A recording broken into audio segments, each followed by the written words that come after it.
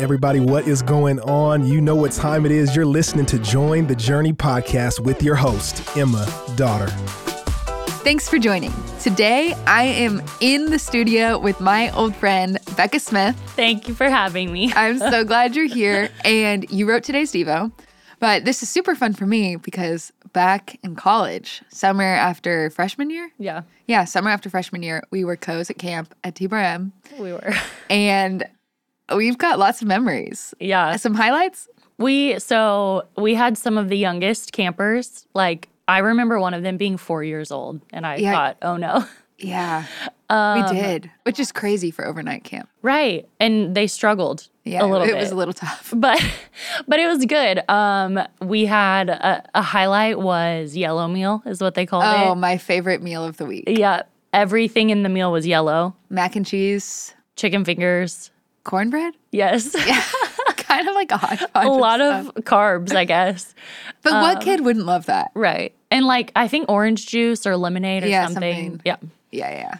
It was a good time. Lost teeth. Yeah. Neither of us ever did that age again. No, yeah. I now work with high schoolers very intentionally, so. But you serve in starting blocks. That's true. But newborns. Newborns, Different than toddlers. Yes. We didn't have toddlers, but 5-year-olds. Kind of close. Kind of close. I mean, yeah, kindergarten is. Anyway. Yeah. 2 Corinthians 11. Mm-hmm. And your key verse was 11:3. Let me read it. But I am afraid that as the serpent deceived Eve by his cunning, your thoughts will be led astray from a sincere and pure devotion to Christ.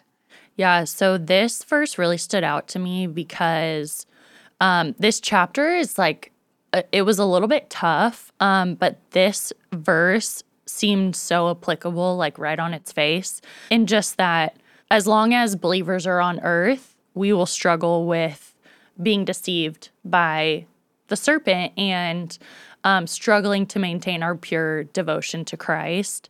So it made me think of, what are those animals that like shiny things? Is it squirrels? Oh, yeah.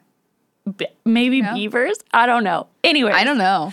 Like, I know what you're talking about, though. Like being distracted by the next shiny thing. Yeah. Or like the dog and Up. Yes, exactly.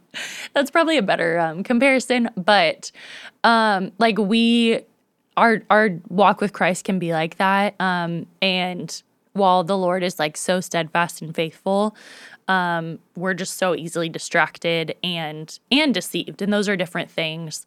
But that stood out to me as something that applies to our daily lives. And yeah, I think, Paul wrote it however long ago, but like it still rings true, which is true of all of Scripture. But yeah, this specifically. Yeah. How did it play out, since we've got people listening of all different ages, so kids in the car on the way to school, college students walking to class, adults. How did that play out as a high schooler, as a college student, and now as you're married, living an adult life? Honestly, it hasn't looked that different in different stages. I think the biggest temptation for me is just to believe that like I can do life on my own. Yeah.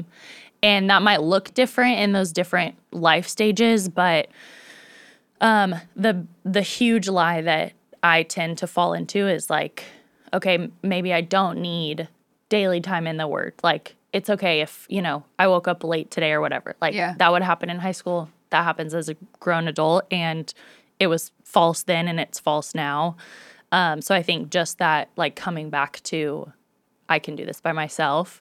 And the funny thing is, like, over and over, life has proven to me that that's not true. Yeah. And I get knocked down and I'm like, wow, yeah, like, I can't do this on my own. This is why, like, I need Christ in me and in the ways that he sustains me.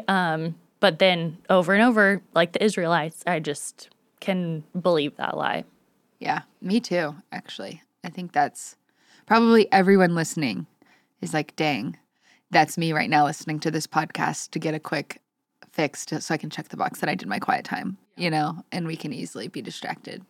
And it's like the most prideful thing you could probably say. So it's very convicting to say out loud, but it's true. Yeah, it is one of the most prideful things you could say. But what's cool is that by saying it and acknowledging that we're in the wrong, we're just being real. Like as Paul says in verse 30, if I must boast, I will boast of the things that show my weakness. And there's this reality that we're going to fall short. I mean, just like you said, from high school to now, the struggle hasn't changed that much. It's still a reality and something we all have to combat. But the good news is that God's not expecting us to be perfect, which is freeing, but he is expecting us to be honest. But when we do that, we're reminded of how great he is in light of who we are. So as we go about our day, we're reminded, as we see throughout the whole book of 2 Corinthians, that it's Christ working in and through us. Hey, we want to thank you for listening, and we hope you enjoyed the episode. Did you know that you can help support Join the Journey by rating and reviewing this podcast?